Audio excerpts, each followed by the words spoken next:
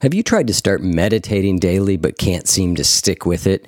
I had that same problem too for a long time, which is why I've created a new guide called The Top 5 Reasons You Can't Seem to Stick with a Meditation Practice and How to Actually Build One That Lasts. Just head over to our website at oneyoufeed.net and you can get free access to this helpful resource. Again, that's a free guide called The Top 5 Reasons You Can't Seem to Stick with a Meditation Practice at oneyoufeed.net. Not drinking is not a replacement for drinking. It's just not enough because it's just taking away the anesthetic. You're left with the wreckage and the wounds. You're left with yourself.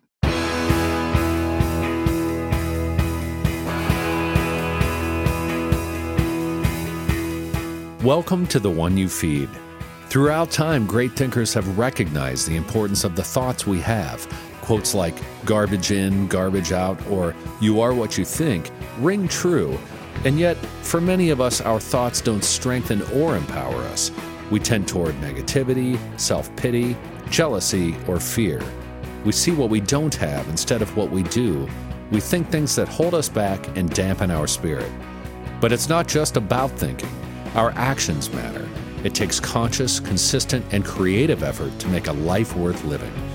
This podcast is about how other people keep themselves moving in the right direction, how they feed their good wolf.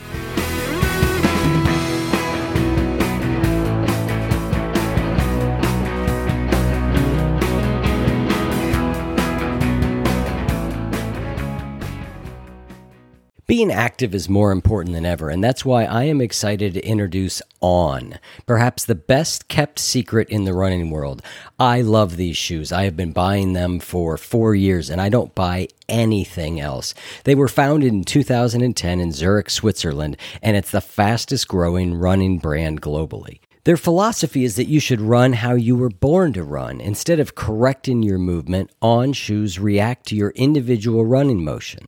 As I said, I love these shoes. I use them for trail running, for all running on the streets, and just day-to-day wear. They are amazing. And On is offering our listeners an exclusive offer. Try the shoes or gear for up to 30 days commitment-free. Head to on-running.com/feed and pick your favorite shoes and apparel items. Apply the code TRYONFEED at checkout to test your new products for 30 days. Love them, keep them. Not convinced? Send them back for a full refund. That's on-running.com/feed and the promo code is TRYONFEED. Thanks for joining us. Our guest on this episode is Laura McKowen, a writer of books and an award-winning blog and host of Spiritualish, a show that provides an irreverent take on self-help. She's been featured in WebMD, New York Post, Bravo, The Today Show, and more. Laura also hosts sold-out retreats and courses teaching people to say yes to a bigger life. Her newest book is We Are the Luckiest, The Surprising Magic of a Sober Life. Hi, Laura. Welcome to the show. Thank you. Hi. It's a pleasure to have you on. You wrote a wonderful memoir called We Are the Luckiest, The Surprising Magic of a Sober Life, which we're going to talk about in a moment. But before we do, we'll start like we always do with the parable.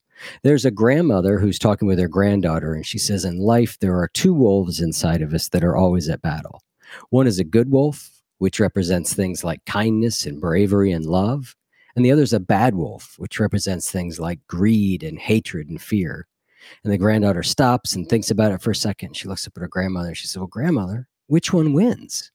And the grandmother says, the one you feed. So I'd like to start off by asking you what that parable means to you in your life and in the work that you do. I have two answers. One was I just recently rewatched Harry Potter with my daughter, all the Harry Potter movies. Yes. And they have a moment, I don't know if you caught this in either the books or the movies, but they have a moment where Dumbledore relays this lesson to Potter about the good and the bad, and it depends on which one you feed. So I loved that happened. It literally came on last night when we were watching that one, and I was like, this is good for the show tomorrow. Awesome. Because she caught on to that, that lesson. Yeah. Or that idea. She thought about that and asked about it. So there's that. But to me in my work, I had this idea, I think that a lot of people do, until we are faced with something that tests that idea within ourselves, that there are good people and bad people, or that things are pretty kind of black and white, When it comes to addiction, which is what my book is about and really what my work is about, I, like most people, thought that people who get addicted lack willpower, they lack grit, they're weak, right? On some level, or they're bad, they're just bad inside. And that would never happen to me, someone like me. And what I learned in going through addiction myself was obviously that was not true. And it really had nothing to do with willpower. And it didn't matter how good I was or how bad I was or anything. And I have a chapter in my book called We Are All Magnificent Monsters. And it's basically about that. It's like, look, we are all capable of everything, every piece of light, and we have it all in us, all the light and every bit of the dark. Essentially, I don't go around wondering if people are good or bad anymore. I know that they are both. And to me, that parable is not just the fact that we have all that in us, but that if we can find that in ourselves, we can find it to be true in other people. And there's a lot of compassion that can be found there. Yeah. Right. Because we become a lot less judgmental of people's badness, as we would label it. That's sort of what I draw from that. And I didn't get into the book. It just didn't work. But there's a quote that says, believing you are all good is like believing in the half moon. So it's the same thing. It's like we're all made of everything. And it doesn't matter what you feed. Yeah. It matters what you feed. Right? Yeah, I love that idea. And I tend to agree. Often religions get into debates. Buddhism says you're all good. Christianity says you're all bad. And I'm like, well, what point you start from? And I just sort of think, well, it's all in there, right? It's all in there. All in there. And so, and then it just depends what life experiences we have, what's, everything that we have that happens. Yeah. Where I want to start from here is a slightly less usual place than I normally would. Okay. But I want to talk about this because I think it's great for this time. In your book, you're saying every big transition in your life, pregnancy, becoming a mother, marriage, divorce, and especially getting sober, you've been gobsmacked by the messiness and difficulty of it all. Mm-hmm. And then you go on to say there's a term for these phases of life in biblical and psychological terms, liminal space. Yeah. Limen is a Latin word that means threshold. It's the time between what was and the next, a place of transition, waiting, and not knowing. And goodness gracious, are we in one right now? Yes, we are. And so it sort of stood out to me as very topical for where we are. So let's talk about living in this liminal space. How do we do it so that what we come out with is positive? Yeah. I hadn't thought of us living in a liminal space right now, but we most certainly are. Richard Rohr. Richard Rohr, yes. Who I adore. I really admire his work. And he says we should seek liminal spaces whenever we can. We should embrace them and desire them and invite ourselves into them whenever we can. And I believe that's because that's where transformation really takes place. When we're going along and the ground is pretty steady, we don't grow much. We don't change much unless we, force it on ourselves. Mm-hmm. For me, it was many things, but getting sober, becoming a mother, the things I just said, like anytime when change is forced on you, like it is right now for everybody, literally in the world, right? How you look at that time is so important. Like, I think the primary thing is not looking at it like a mistake or something that you want to rush through, but something that you can say, what is this trying to teach me, right? What is this trying to teach me? And to assume that there is something to be taught in that time. And that doesn't mean you slap on positivity and say it's all good, because it's not. It's extraordinarily uncomfortable. Extraordinarily uncomfortable. But I think what is that quote? Great change is always preceded by chaos. If you think of it as something is completely busted, like you have a vase and it fell on the floor and it's completely busted, before if we decide to put that vase back together in some kind of other shape or make a mosaic out of it or whatever you might do, when it's just lying on the floor, it's in this liminal space. We don't know what it is yet. And we don't know what we're going to become in this next phase. We don't know how we're going to come out of it. So I don't know how to say, let's come through it with positivity in a positive way, but I do know that how we feel about it and how we look at it and the perspective that we have about this time is not being a mistake and not rushing to get to the next part is sort of where the magic is. It's like, oh, this is reality. This is what's happening right now. And I am in the in-between. I don't have the answers. And sort of embracing that mystery, because who knows, right? When I've tried to force myself out of that type of state, first of all, it doesn't really work because it's not on our timeline. But whenever I've tried to impose some order or impose my will on the forces of change in a liminal space, it doesn't really work. And oftentimes I miss the blessings of that time. Yep, I think that's right on. It's embracing it to the extent we can. And I'm always sensitive to talking about deep suffering things that are happening to certain people in the world as like turning them into like a growth opportunity for me. Yeah, totally. The reality is when we are forced into difficult circumstances, and we all are, varying degrees of difficulty, we have the opportunity to grow and change. Doesn't mean we will, but we have the opportunity. And when I read your book, that just jumped out to me. Liminal space. I was like, yes. Liminal space. And just the acknowledgement, the first time I heard it, just even acknowledging that's a thing. Yeah. It's been philosophically true and spiritually true in the beginning of time. There's some rest in that. Like, oh, there's a beginning, a middle, and the end to everything. There's a beginning, a middle, and the end. So this is the middle part.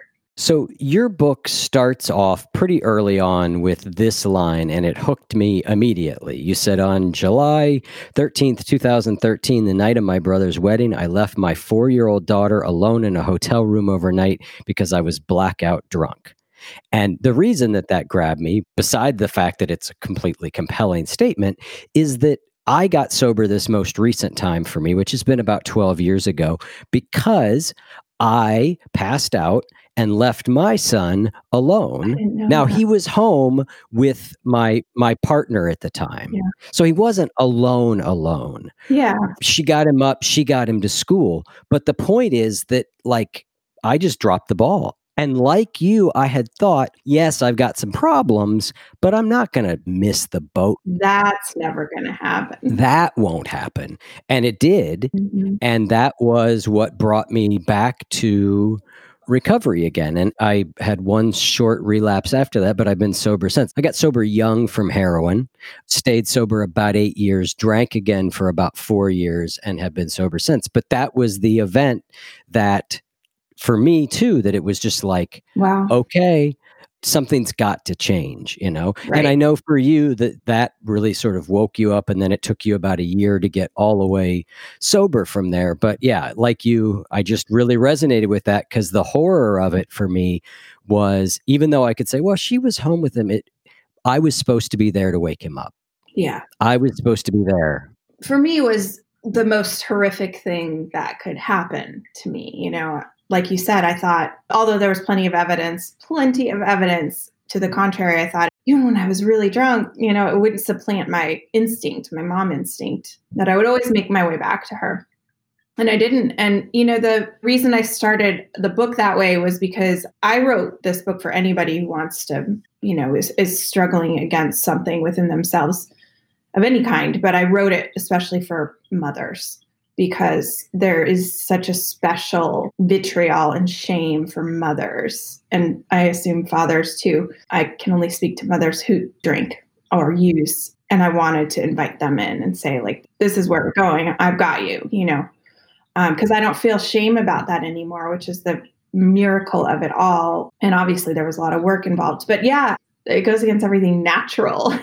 Right. But you say elsewhere in the book, if there's one thing you can count on, it's that addiction will always demand more attention, more loyalty, more time, more everything. It will demand everything, you know, and it's a phrase that, you know, we hear in recovery, which is like, I didn't do that yet, right? Yes. I know for me in my addiction, it was all a matter of time. There was no horrific thing that I wouldn't have been willing to do at some point to get high or drunk. That's right. I just didn't have to.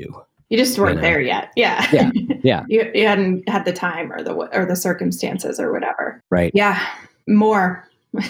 It took everything. Another thing that really struck me, and you gave this description, and it's so good, because I often talk about, I think, the worst place in the world to be is stuck between really, really wanting to drink and really knowing that you shouldn't.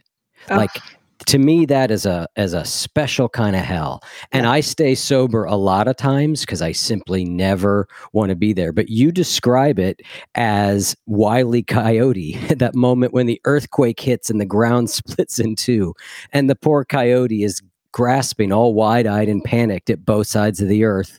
The divide becomes bigger, bigger, bigger, and his body starts stretching like a rubber band till he's unable to keep any grip. Mhm. I love it. That is so, you call it this purgatory, this unbearable wishing for one side or the other, this unsustainable stretching.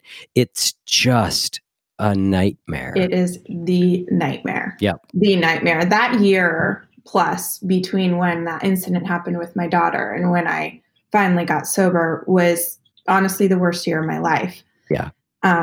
Because I didn't want to get sober. I really didn't. I mean, let's just say that I just didn't. Yeah. I thought it was the end of everything. And yet I knew I couldn't keep going as I was. And I tried desperately to, I call it like the third door. Yes. There has to be another option, and that's what I spent purgatory looking for, was that option. Yep. And it's funny, the crazy thing is I knew it didn't exist, but I just couldn't accept that it was over yet. I just couldn't accept that all that was over. I didn't know how to do that life. So yeah, I mean, in psychological terms, I think it was Jung, maybe Freud, who knows, that said a split mind is hell. Like a split mind is hell. Yes. I think a really good analogy is like, if we hear conflict in, like, say, other people having a conflict, say you have kids and they fight, it jacks your nervous system up. It's like freaks you out, or even if you're strangers fighting, it immediately causes such internal friction in you and your heart rate goes up, feels terrible.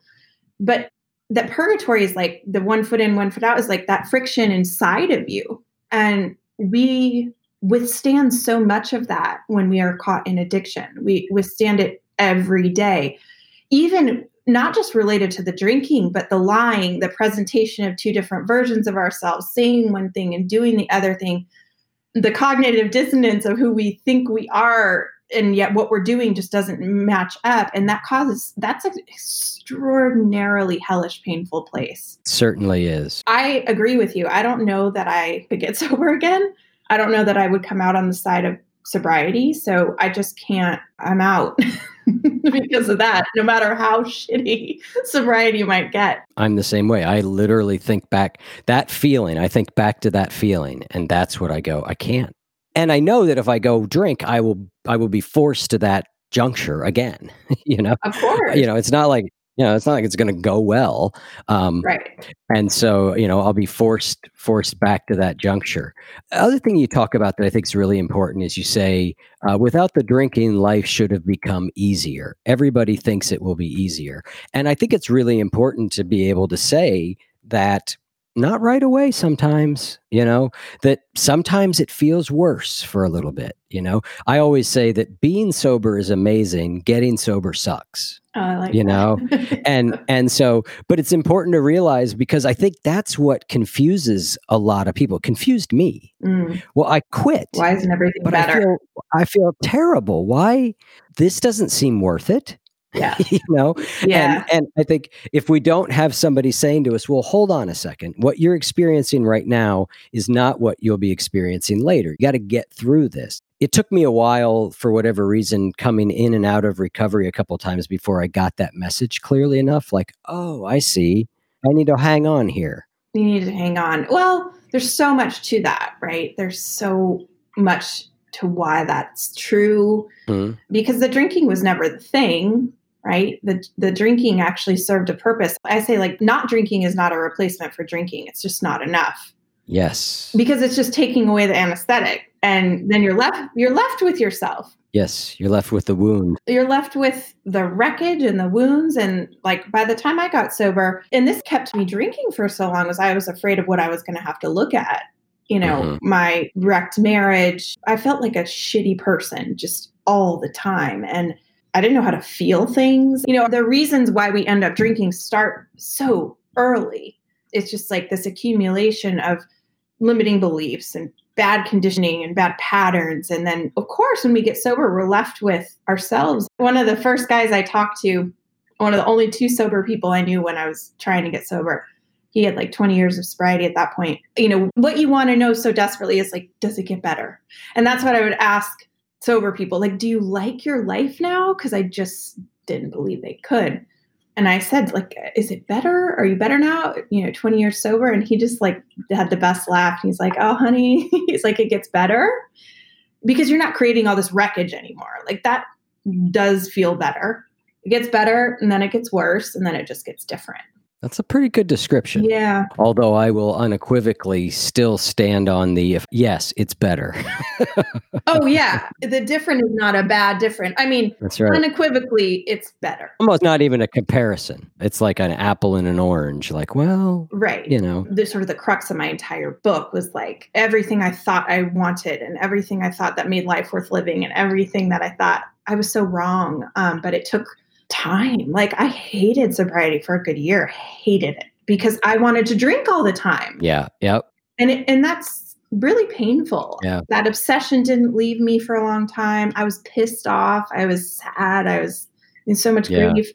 And yet there were bursts of such extraordinary joy and hope and love and all of that in there. Yeah. Yeah. So it's unequivocally better, but it's not easy. No. It doesn't mean life is easy, right? Now, I had 2 very different getting sobers. I mean, when I got sober at 24, it was from heroin addiction, and it was a low bottom. I was homeless. I was looking at going to jail for a long time. I weighed 100 pounds. I had hepatitis C. I mean, I was in bad shape.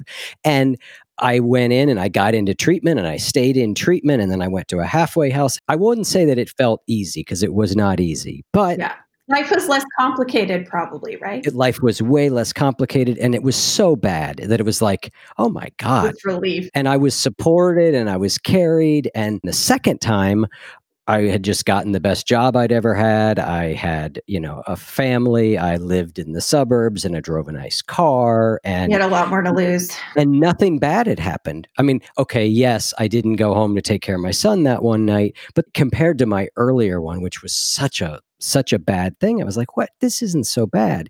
I had enough wisdom to know that inside I was just the same. Yeah. Right. But it was harder. And like you, the desire to drink didn't leave. It dogged me for like 6 months. I was like, is this, first time it felt like it went away kind of quickly. The second time I was like, oh my God, it just, and it was a little bit more of an intellectual exercise because I hadn't fully had my ass kicked. Yeah. I'd had it pretty well kicked, but it was still enough. I found my way through it. Do you feel like that's because alcohol's just everywhere? It's so there. It's so socially acceptable. It's so totally benign to most people. Whereas heroin's obviously everyone's like, of course, no one does heroin. Like, now, that's what I mean. Inside, I was exactly the same person. Yeah. I was out of control and desperate. It's just that alcohol, I could walk down to the store and for $10 buy a pint of whiskey. For heroin, I had to have all this money and I kept having to spend more. And where am I going to get $300 today? And I've got to start stealing it. And I've got to engage with a different group of people that's dangerous. Mm-hmm. But fundamentally, the mechanism of addiction in me was the same both times. Yeah. And so I luckily had enough time in sobriety. I had been sober about 8 years that I could see that. I could think back and I'd learned enough in that time that I was able to see, okay, this is the same thing. It's just that the consequences aren't here yet.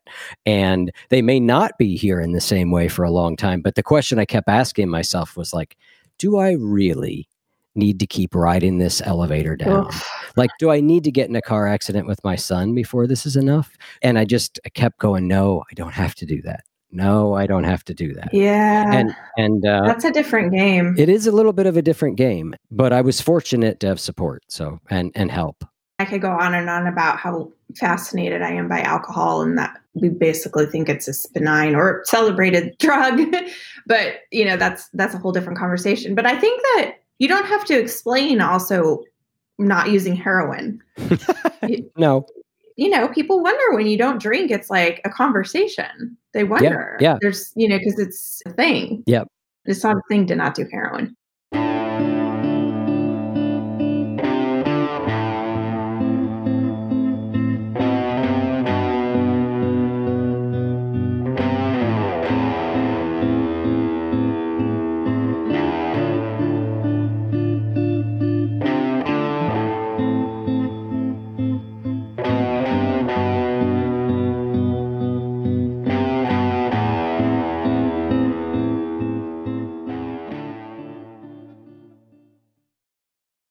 There is a product that I have used literally almost every day for years, and it's called Grammarly.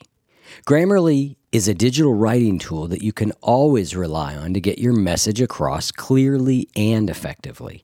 There's a lot more to writing well than just catching spelling mistakes. Grammarly can help you write confidently no matter where you are. It has helped me so many times catch subtle mistakes, and it also suggests improvements that make my writing cleaner and clearer. It works where you work in Gmail, Google Docs, and Slack, among many others. The ability to communicate well is the X factor in all areas of life. Work and relationships depend upon our ability to get our message across clearly and effectively. Grammarly helps more than 20 million people put their best words forward. Signing up for a Grammarly account is free, and it gives you real-time spelling and grammar checks as you write. And if you want deeper insights on your writing, Grammarly Premium gives you advanced feedback on tone, word choice, punctuation, and more. It's an incredibly powerful tool to help you improve your ability to communicate. Again, it's hard for me to state the value this tool has provided me nearly every day for over 5 years. You can get 20% off Grammarly Premium when you sign up at Grammarly.com/feed. That's 20% off Grammarly Premium at Grammarly.com/feed. That's spelled Grammarly.com/feed. Many of you probably have some type of pain that has prevented you from relaxing and sleeping, or stopped you from exercising. Maybe it's been ongoing for a few weeks now and hasn't improved with any of the treatments you've tried. I get this tightness in my shoulders and neck from time to time that nothing seems to help. Enter Omax Health. If you're looking to get rid of nagging muscle and joint pain immediately while providing long-lasting recovery, then you need to try this natural breakthrough pain relief solution, CryoFreeze CBD Roll-On, developed by Omax Health. It's a non-prescription triple-action pain relief that's specially formulated to block pain receptors, reduce inflammation, and improve muscle and joint flexibility. And the best part is it's a 100% natural CBD-powered remedy, and it works its magic within 10 minutes of application. And relief lasts up to 8 hours, much longer than the over-the-counter products. It really works like a charm on my neck muscles. I just roll it on, and I start to quickly feel a little bit better. It really helps relax those tight muscles and reduces the pain a lot. Omax Health is offering my listeners 20% off a full bottle of CryoFreeze CBD Pain Relief Roll-On, plus free shipping. This discount also applies towards any product site-wide. Just go to omaxhealth.com today and enter the code WOLF. That's omaxhealth.com and enter the code WOLF to get 20% off CryoFreeze and anything else site-wide. Similar to you, when I got sober the second time, I had a job that was a professional job. I was in sales for a software company, and my job was taking people out, entertaining them, going to conferences, And so I'm just waltzing into these drinking situations all the time. Yeah. My wife at the time continued to drink. It was a strange getting sober, but it worked, which thank God. Thank God. The elevator continuing to go down. I guess my primary feeling, because I obviously didn't stop drinking after the most horrific thing happened, but I think that what scared me the most is that I just really didn't know what was going to happen when I drank anymore. I just, anything was on the table. I just didn't know. And so you said, Emma, do I have to get in a car accident with my son? And it's like, that might be the best thing that was going to happen to you. I agree. It was the same situation for me. Like when I start, I don't really know. Most times what happens is I do this, then I do this, then I do this. But then there's those other times I was a complete blackout drinker, so like Same. all the time. I often think back and I'm like, well, there's probably horror stories back there that I just fortunately don't recall, that I just don't recall. Sometimes blackouts are a blessing, I suppose. Yes. Let's talk about another complicated topic. Okay. Which is AA. It seems like maybe we've had a similar relationship to AA. Like I think AA saved my life twice. And it saved my life. I think that's all I can say about it. And yet I'm not really that big a part of it anymore. And there's lots of things with it that I have some challenge with. Yeah. But I love to be able to have a nuanced dialogue about AA because most of the dialogue that we hear out there is not nuanced. As you say so well, as in politics and religion, the beliefs on both extremes of AA are dangerous and limiting. Yeah. And I think it's really important. So I thought maybe we could just spend a couple minutes about what are some of the good things about AA that we love and what are some of the things that maybe we don't love as much. And then I'd love to hear some of your ideas on alternatives to AA. Sure. I'm always really hesitant to say too much about getting sober without AA because that's what I did. You're right. Right. And it would be disingenuous to do that. I can say, well, I've heard good things about this and that this seems interesting, but I don't have firsthand experience with it. Yeah. So I'd love to just kind of talk a little bit about it. Sure. That was a chapter that I wrote many times, like at least 10 times. And I still wasn't sure if I wanted to include it because I just didn't. It's a delicate topic. And at the end of the day, my feeling is the same. The people in AA saved my life. Yep. Period. So my arguments are kind of, it's not even an argument. It's a luxury that I can have this conversation. But, I would say even since I wrote the book, I have different opinions now. So, which is beautiful. It's like we get to change our mind and we get to grow. And that's the reality of people and nature is right. Yeah. We just don't like to acknowledge that. My arguments against AA were largely about the fellowship of AA. I didn't really grasp, and I don't think people largely do from the outside or even inside the program, that there's the fellowship, which are the people, and there are all kinds of dysfunctional things that happen in the fellowship because it's people. But then there's the 12 steps, which is the program of recovery, right? That is the actual program. I think the program is beautiful, incredible. I wouldn't change a thing. I wouldn't touch a thing. I think it's ancient spiritual wisdom. It's not even unique to the 12 steps. You can find that sort of process in other places. But the fellowship is where I struggled because I really had a hard time. I would often leave meetings feeling more depressed and not more hopeful because I felt like in some cases there was just this overwhelming sense of fear. These things, like my addict is in the parking lot doing push-ups and meetings are my medicine. And if I stay away from meetings, I'm going to, drink and die. And not just that, that's fine. But it was more telling other people they can't be sober and that they're not really sober if they aren't doing AA. That's what I took a lot of issue with. Yeah. No one has any right to tell anyone how to do their sobriety or their life or what constitutes being a healthy, sober person, right? So I didn't like that.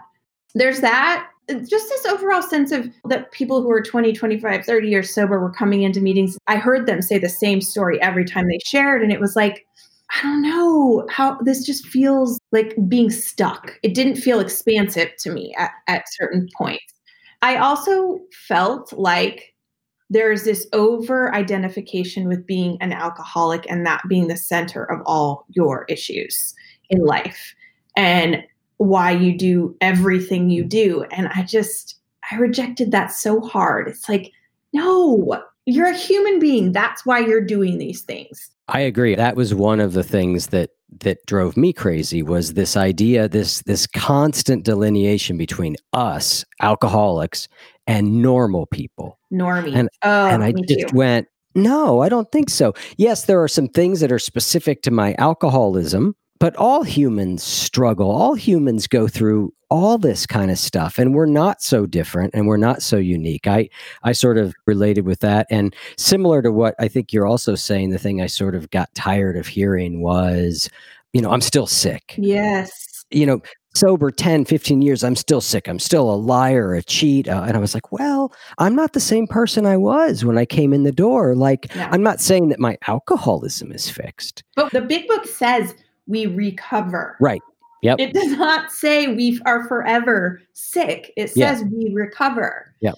But that's missed. There's a lot of misinformation that gets spread through the fellowship because people go to meetings and then they take what someone says in meetings and they pass that on and they pass that on and they pass that on, and that becomes common knowledge, and it's really not what was intended, and it's not actually even in alignment with the program. So those were my arguments. And the literature, there are parts of the literature that I was like, come on, can we please update this? Yes. Like the For the Wives chapter. And if your husband is, just be gentle with him and let him do the things he needs to do, are ridiculous at this day and age. Yes. Okay. So those are my arguments. Some of my arguments in the beginning were like arguments against getting sober. They really were. I just didn't want to get sober. And so AA is the problem, right? But some of them were legitimate and they were real. And I wasn't discerning enough to really just take what worked for me and leave the rest. I just wasn't there yet. So that stuff got to me.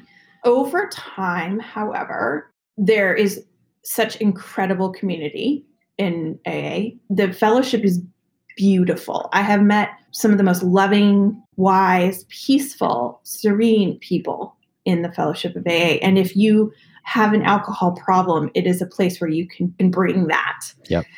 I think the tenets, service, being of service, are huge. That's a massive part of my life. And I think what sustains my sobriety and keeps me healthy. I never had an issue with the God thing. That was always very easy for me, but I know a lot of people do. And so that didn't bother me. I love, the trust God, clean house, help others. I think that's a pretty decent way to live. Yeah. It's a good foundation for a life. And again, I think the 12 steps are beautiful. What I've noticed is that over time, and especially since this pandemic has started, almost immediately when it started, I kind of was like, oh, I need to go back to my AA roots. I need to be in meetings with other people that are struggling. I want to be of service specifically to those people, and I want to sit and hear other people too. And, so it's interesting that I found that to be my foundation, the foundation of my recovery. And so those are my general thoughts. I mean, I think it's okay for it to be complicated too. Yeah. Yep. I agree. I have very similar feelings. I mean, I think one of the things about AA, one of the best things about it is it's just ubiquitous. It's just everywhere, and it's free, and it's like pretty much anywhere you can find free places to go that you will get support and care and an opportunity and people who will understand you. And you've got a great line. Nothing is such a balm for a broken soul as this, to know you are not alone. And you'll get that in AA or a 12-step program. You'll walk in and you'll hear people telling stories. You're like, oh my God, yeah, okay. Yeah, I'm not too. the only one that was this way. So it's ubiquitous and it's everywhere. And I think that's amazing. I agree with you. Some of the literature I think is outdated. It's just, AA's got this, we're not going to change anything from what was 1939. It's, it's got a little of that, like it was written, right out of God's mouth, I'm like, well, and I do have a little challenge with the God thing. Not so much that there's that element of it. And I thank God for the line, thank God, it's something I don't believe in, for the line, as we understood him. Yeah. Because I think that's probably saved millions of lives. But I still do think, like the Lord's Prayer, that is a severely Christian prayer. Like, I think there are places that we could not lose the heart of AA, but we could de-emphasize the Christian God piece of it, mainly because it would open it up, I think, to more people. Yeah, it's so interesting. But I think that you can come to AA, like I just translated. When they say this, what does that mean to me? When they say this, what does that mean to me? It just was like an additional step of processing that I sort of had to go through. And if you work with the right people in AA and you talk to the right people, which I have to acknowledge that experience varies wherever you are, right? Widely. So I got sober in Boston AA meetings, which was like extraordinary because there are so many, there's LGBT, yes, meetings. There's literally every sort of faction. Yes. You could find your own meeting. That's not the case in a lot of places outside of big cities. So Yep. Agreed. That's a really good point. women's meetings exist and men's meetings exist. That's about as far as it goes. Yeah. I love what you said there. You sort of summarized. You said it's for people who didn't catch it. It's an AA line that says trust God, clean house, help others, right? And clean house means clean up your inside messes, take care of your internal things you feel bad about, the things that haunt you, clean your life up. The resentments that you have and I think AA has resentments, right, too. Like, I'm almost 6 years sober. I will be this year. It's like resentments are the sort of thing that makes me the most sick, and that language I think is brilliant, because it is about cleaning house.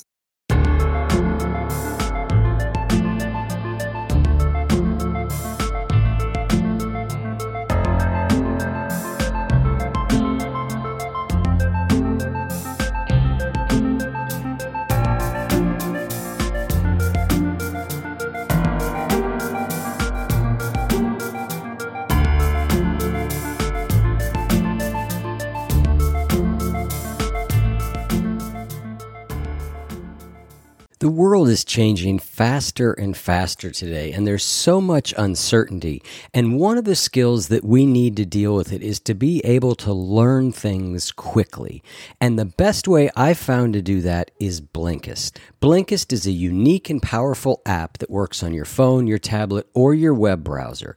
And basically what they do is give you the best key takeaways, the need-to-know information from over 3,000 nonfiction bestsellers. They condense them down into blinks, which you can read or listen to in just 15 minutes. I've found it really helpful for me over the last few weeks to really get up to speed a lot more on racial issues in this country.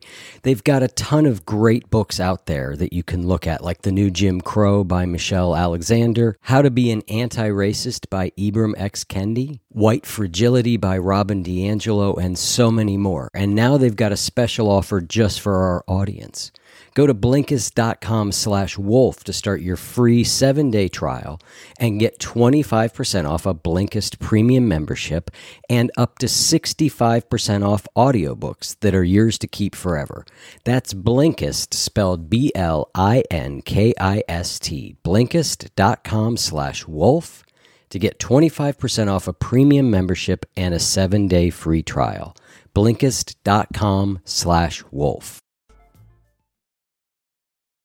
I like the distinction you made in AA. There's a fellowship and there's a program of recovery. But I think what's really useful and what I often do is, particularly as I've drifted away from AA a second time. First time I drifted away from AA and I ended up drinking. Yeah. So moving away a second time, I'm like, well, hold on here. Like, do you not learn your lessons? But what's been helpful for me is to think about what is it that I got from AA that I think helped me to stay sober? And how else do I get that in my life? And I think community. People to talk to that I can share with and that understand me, Recovery community, not friends and family, Right. And then some method for dealing with my internal things, some sort of spiritual life, some sort of connection to something bigger than me. Again, words can be different. And then opportunities to help others. Service, right. AA is really great in that way because it's just custom made. Yeah. You just keep going to meetings and new people keep coming in and you've got your opportunities. So outside of that, I've had to figure out okay, how do I patch those things together in my life? And when I sometimes talk with people who are thinking through their addiction, they're like, AA is not for me. I'm like, okay, well, here are some things I think you might want to make sure, how are you going to get these things? Because it's the combination of those factors that is what I think makes AA, when it works, work. Absolutely. I totally agree with all of that. And I think there are ways to deal with underlying causes and conditions and really mental health, right? Right. I say I threw the book at it. I was like, I'm going to do AA. And I'm going to read all the books, and I'm going to do therapy, and I'm a yoga teacher, yes. And because I'm just sort of nerdy and curious for one, but also I didn't find it all in AA. AA, for example, AA doesn't address the body, the physical body, and to me that's a massive part of. And that's not a fault of AA. It's just not part of the program. Yeah, that's a fascinating point that I've often thought of. A lot of the times when I think, well, AA doesn't do that, and I think a little bit more about it, and I'm like, I don't want it. It probably shouldn't try that. Like, what do you want? A fitness program in AA? Do you want yoga teachers? No. Exactly. Yeah, but even in the literature, it sort of doesn't address the body. And again, it's not a criticism of AA, but that has been a massive part of my healing. What I've learned about trauma, what I've learned as a yoga teacher is that so much of our issues are in our body and have to be released somatically. And that required something else. It's also therapy. Like I needed therapy. I needed more. And that is encouraged in AA. There's a line, I think it's like page 131 or 133 that says, we encourage you to seek the help of professionals in all these other areas. And so I bring that up, not to cite the big book, but because some of the misinformation you hear is people saying, ignore that. In AA saying, ignore that. Don't go to that. This is all you need. And that's what spreads and perpetuates this sort of dysfunctional side. Yeah, I agree. And what you were just saying, I often say, I use a similar phrase when I talk about dealing with my depression, which is I just throw the kitchen sink at it. Like I continue. It's just everything. Everything. Yes. Like if there's a way that's been suggested to work on it, I've probably given it a shot, because it requires that, it's for me, it requires that, or I can slip into really bad states. Yeah. It's, to use a buzzword, it's holistic, right? It's what it takes for me, and that's what recovery took also. Right. Agree. So I think that covers it all. Those are sort of the summary of how I feel. But at the heart of that is so much gratitude and so much reverence for my life, because I don't think I would be here if not for that foundation in AA. So you and I are nearly out of time, but there's a couple small things that I'd like to talk about, although they're not small. But I'm just going to read a line from the book and ask you just to say a little bit more about it. You say, and you're talking about being lonely or alone. You say, we think it's the aloneness we fear, but I believe what we actually fear is not having a home within ourselves. I've been thinking so much during this time that this is like, we're all being forced into sobriety of sorts because we're just left with ourselves. Mm-hmm. And I don't know about you, but I think it's causing a pretty large mental health crisis, because we have created a world where we don't have to be with ourselves at all if we don't want to. Mm-hmm. There are a million ways that we can escape. So just, commentary on this time. But my first two thoughts when I went to get sober were, what if I'm boring and who's going to love me? Mm-hmm. I was so afraid of that aloneness, even though I had been out, not really been in a lot of relationships. It was just, the irony of that is that I was so much more alone. I didn't have a home in myself. I couldn't be trusted in my own house. I couldn't be trusted Mm-hmm. in my mind and in my body. It was a scary place to be. It was a painful place to be. And when I went to get sober, I was just recently separated, like a year separated from my husband at the time. The loneliness of that was like crushing at first. It's like, I need someone in my life. I just need someone to come in and fix this. And that's a narrative, I have uncovered through a lot of work in sobriety, is that I had this belief that someone else was going to come and save me. Mm-hmm. And that was going to fix me. And man, did I do everything to try and make people do that for me. And that has been the real work of my sobriety. That has been the real crux of it. That was underneath the drinking, was this medicating, this inability to be with myself, this fear of being by myself, and this crushing because it's a fantasy and not real, that someone was going to save me. And when that didn't happen and that didn't work and no one could ever do that, oh my God, what a painful place that was. And it's ongoing forever. I'm not in this perfect place. I still desire to be in a partnership. I still want that, but it's not a need. It's not like a fix that I need, like that anxious feeling of I need to be fixed, like you did when you were drinking or using. It's like, I need this because I can't be okay without it. It's more like I truly do have a home in myself. And the reason for that is because it's like, this is a safe place to be now. Laura is a safe place to be. I trust myself. When I was very early in sobriety, there was this like, I don't even know if you could call it a poem. It's just more a line that I wrote. And it says, but there is this, I am awake and I am alive and I'm not afraid of myself anymore. And that was my baseline. It's like, at least I'm not afraid of myself anymore. And then you can build on that, right? And then you start to build self-esteem through esteemable acts, and you start to build dignity. And by esteemable acts, I mean, I didn't know how to be a functional person. I didn't know how to pay bills. I didn't know how to do laundry. I didn't know how to keep my word. My boundaries are all screwed up. So I would say yes when I meant no, and I would say no when I meant yes, just try to get you to like me and to people please and bend myself in different ways to, and all of those things, all of that work adds up to being a place that internally I am proud to be in, that I'm content to be in anyway. There's still loneliness, but it's not that loneliness. I think that totally makes sense. And I think it's a natural and normal human desire to be in a partnership. I think it's a desire that's part of being human. Right? Yeah, I had to learn that too. I always thought it was like this very embarrassing, weak thing. Yeah, no. And I think sometimes we're given this idea that like, well, if we're psychologically independent, then we just would never need that sort of thing. And it's not a need in the way you say, but it's a pretty strong human desire. But there's a very big difference between this is something I would like to have in my life and I want to have, and my life is not worth living without it, or my life is broken without it, or I am broken without it. Those are very different. Yeah. Because what it becomes is you essentially end up using people to fill something. You're not really in relationship, right? Yeah. You're using people to fulfill something in you. And that's not a relationship. I mean, we've all experienced those. No. Yeah, it doesn't work. It doesn't work. Right. My history of relationships was I'd go into a relationship thinking that's what I needed. I needed this person to fix me. And then when we'd finally be in the relationship and I wasn't fixed, I just go, you're the problem. You're the problem. You're Right? not like, why aren't you doing what I need you to do? I still believe like a relationship will fix me. You just are clearly the wrong one. And, so I'm going to move on and find the right one. Yeah.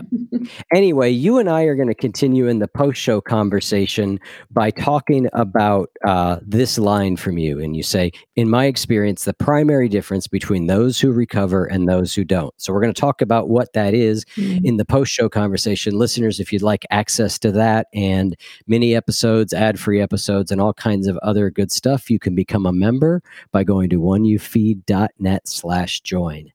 So thank you so much for coming on. It's been such a pleasure to talk to you, and I really enjoyed this. Thank you. Thank you.